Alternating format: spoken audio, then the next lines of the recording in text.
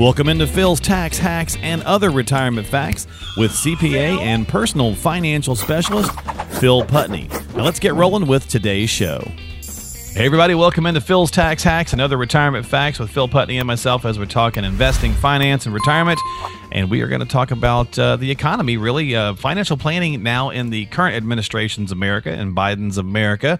So we're going to get into a couple of topics. Lots going on, Phil, in this arena. So we're going to dive in. But how are you, my friend? I'm doing really good. Yeah?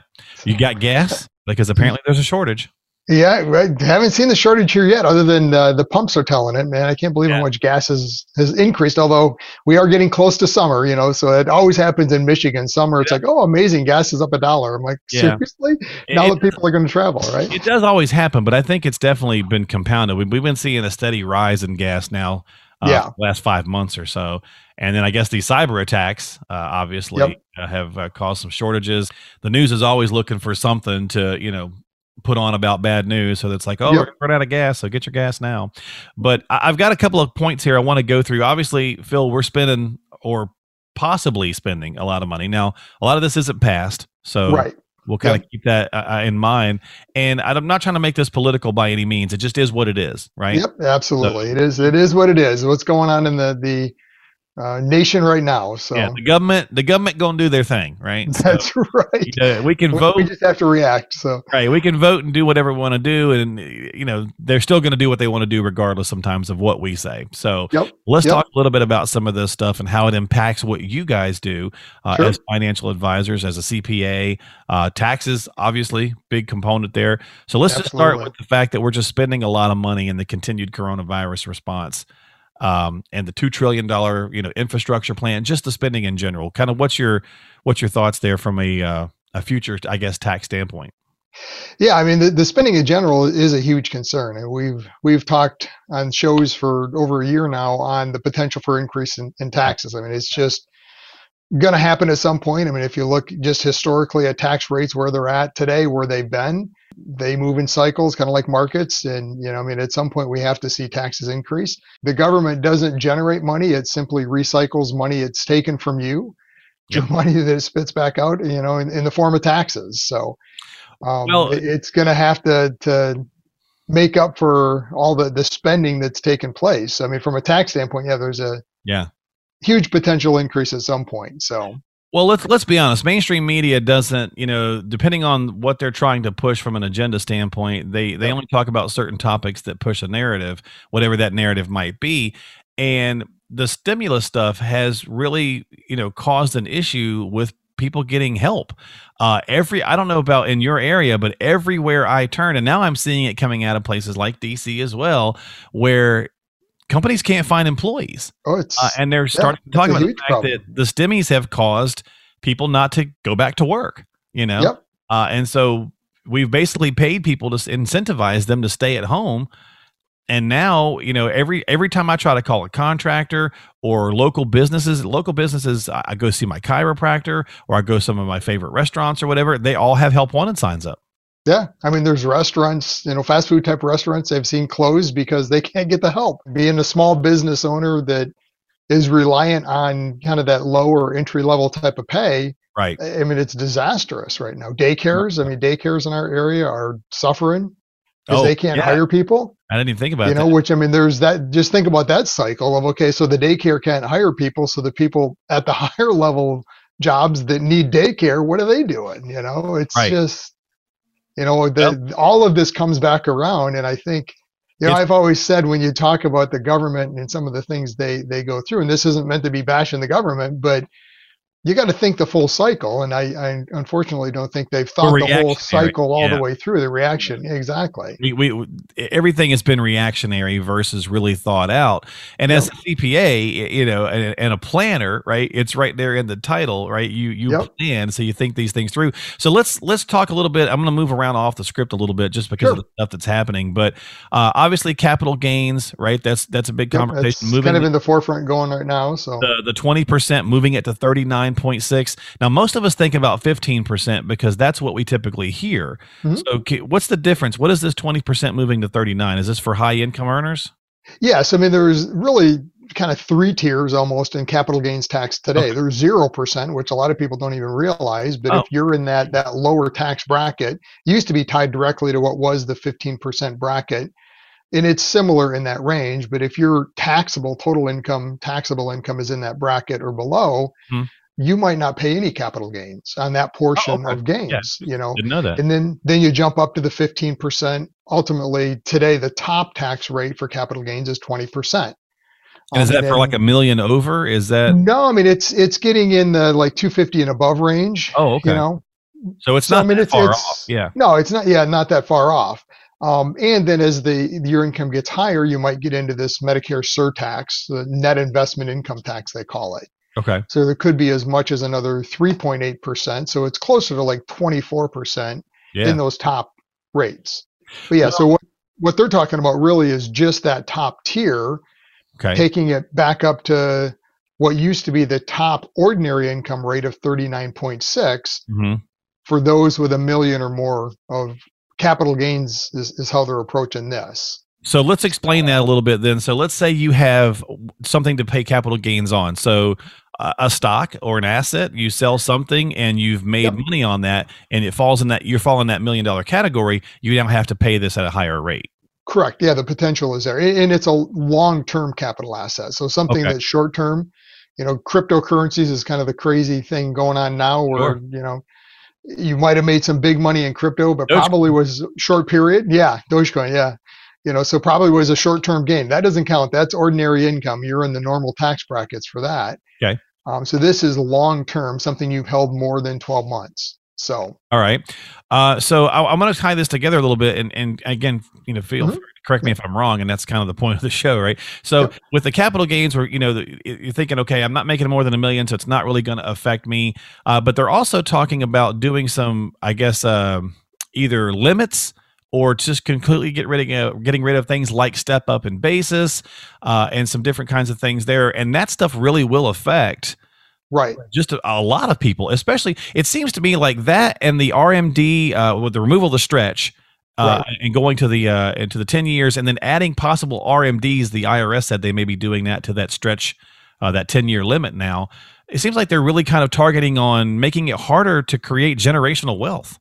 Absolutely. Yeah. I mean, that's one of their targets. And I've talked about this for years with clients of it's an easy target for the IRS, right? I mean, kind of sad to say, but I mean, dead people don't vote, right? So, I mean, if they're taxing somebody's estate, well, yeah, that's a whole nother discussion. Depends on where you're at, but They yeah. shouldn't vote. Let's put it that way. So, taxing somebody's estate, I mean, the people inheriting it probably don't even realize, at least in planning, that that's going to happen. Okay. So it's an easy target for them to change things around the estate tax, because especially if they lower some of the limits that affects everyone. Okay. Only those right now in the top tier where you're 13 million plus in net estate, you even have to consider estate planning from a Right. tax standpoint. Right. So for most people, it's not even a concern. But the way it works today is if you inherit an asset through an estate, you get this step up in basis. So let's put some numbers to it. Let's say Sure. your parents bought a stock. They worked for one of the big, auto companies or whatever it is, and invested years ago, and that had a significant increase in value. So let's call it $100. They bought it at $100. Okay. And Yep. now it's worth 10,000. Correct. Yep. Okay. So we would have to pay capital gains on if we sold it starting at 10,000. We get that step up in basis currently. Right. So if your parents were to sell it, they have to realize that gain and pay tax on it. Right. If instead they hold it and then it passes through their estate and you inherit it, your new cost basis becomes the 10,000, the fair value on the date they passed away. Right. So all that capital gain kind of gets washed away. Right. So if we sold it for 10,001, we're only paying capital gains on $1 basically. Correct. Yeah. Right. Okay. And putting some context behind it, the reason they did that is that they didn't feel it was fair to tax the estate value, because Right. there is this inheritance tax on the value of an estate, as well as the increase, the capital gains. It's a double tax. So that's the reason it's even in there. Okay. Well, as this exemption for estates has increased, I mean, not too many years ago when I first started in this CPA business, it was 600,000. Right. And that's a pretty low number. You can hit there. I mean, that includes everything. That's a house. That's, everything you own. Yeah. So you can hit that 600 pretty quick. Well, I mean, it's up to 13 million plus. Coming back as well. They're thinking about bringing it way back down as well. Yep. And exactly. So they're lowering that as well. So anyways, I mean, kind of bringing it back around, again, it's something they're considering. I fully expect at some point you're going to see that. They might. Right now, they're talking about taking away that step up again for the higher tier. Right. But I think once it's like that foot in the door, right? Once they've got the foot in the door, it's easy to start lowering that. Okay. And affecting more people. Part. I did not hear that part. So the step up, removing the step up, I thought it was just across the board. So it's only for the upper tier. Well, I've heard it both ways. I mean, the latest I've heard is kind of tied into that upper tier.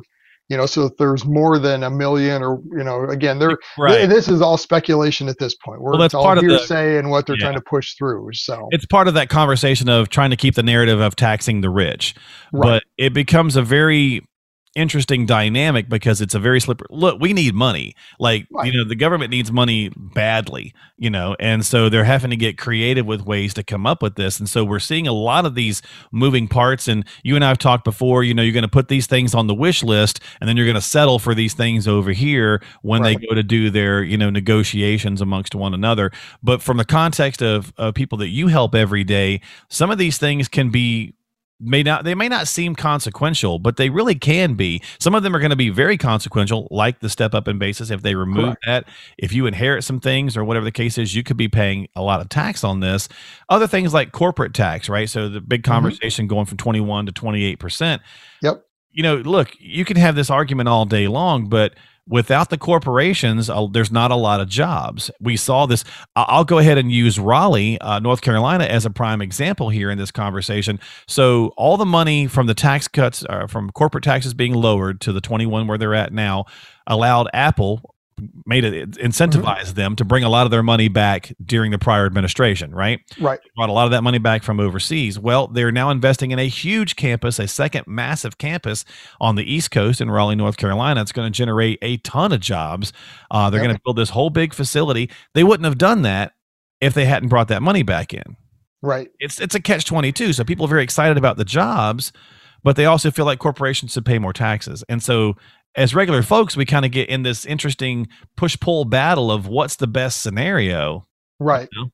Well, and that's like this, even the whole discussion on these capital gains. I mean, they're talking about raising that top tier of ordinary income tax back up to 39.6 again for that top 1%.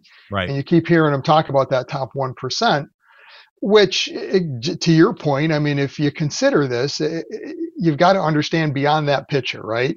Who is the top 1%? That is the business owners, right? That run this country. They've got the wealthiest businesses in the country that employ people. Right. And if you understand business at that level, two things happen. Number one, they don't pay tax, they pass it through.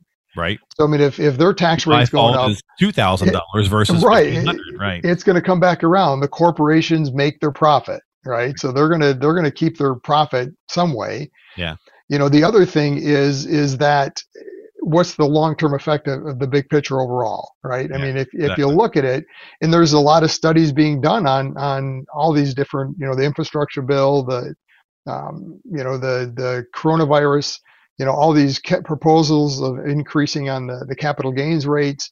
Right. What is the true big picture effect? And both studies that I've read say actually it's going to reduce the government's revenue and reduce the economy and jobs long term. Because the other side of that equation, those top 1%, the big corporations, because they've got money, they understand this. They hire significant legal teams that know how to plan and manipulate. Yeah. It's chess to them. So you make this move, they're going to make this move. You see the videos on the street thing and people asking folks what they think about this. And, unfortunately, we regurgitate what the mainstream what we hear all the time, right? Right. I mean, Yep. we're no different than we were when we were babies sometimes and small children, or, whatever. If you hear something enough, like if if you're cussing around your small child and then one day they cuss and you're like, oh no, Where did you hear? like, Yeah. yeah, where did they, and so it's really the same thing.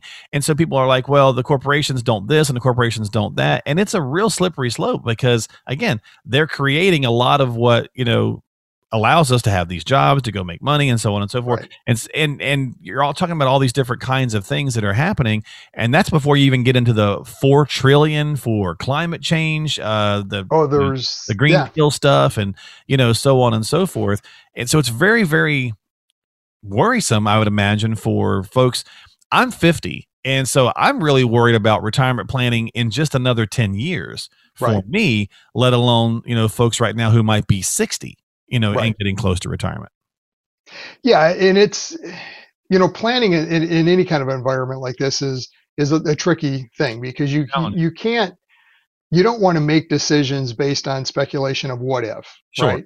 But you don't want to sit on the sidelines either, and that's, I've been planning like this for years with clients anyways on taxes that even before any of this happened, we've been planning for the potential of taxes going up. Now, we're not making significant moves of, money based on that, the potential of taxes are going to go up.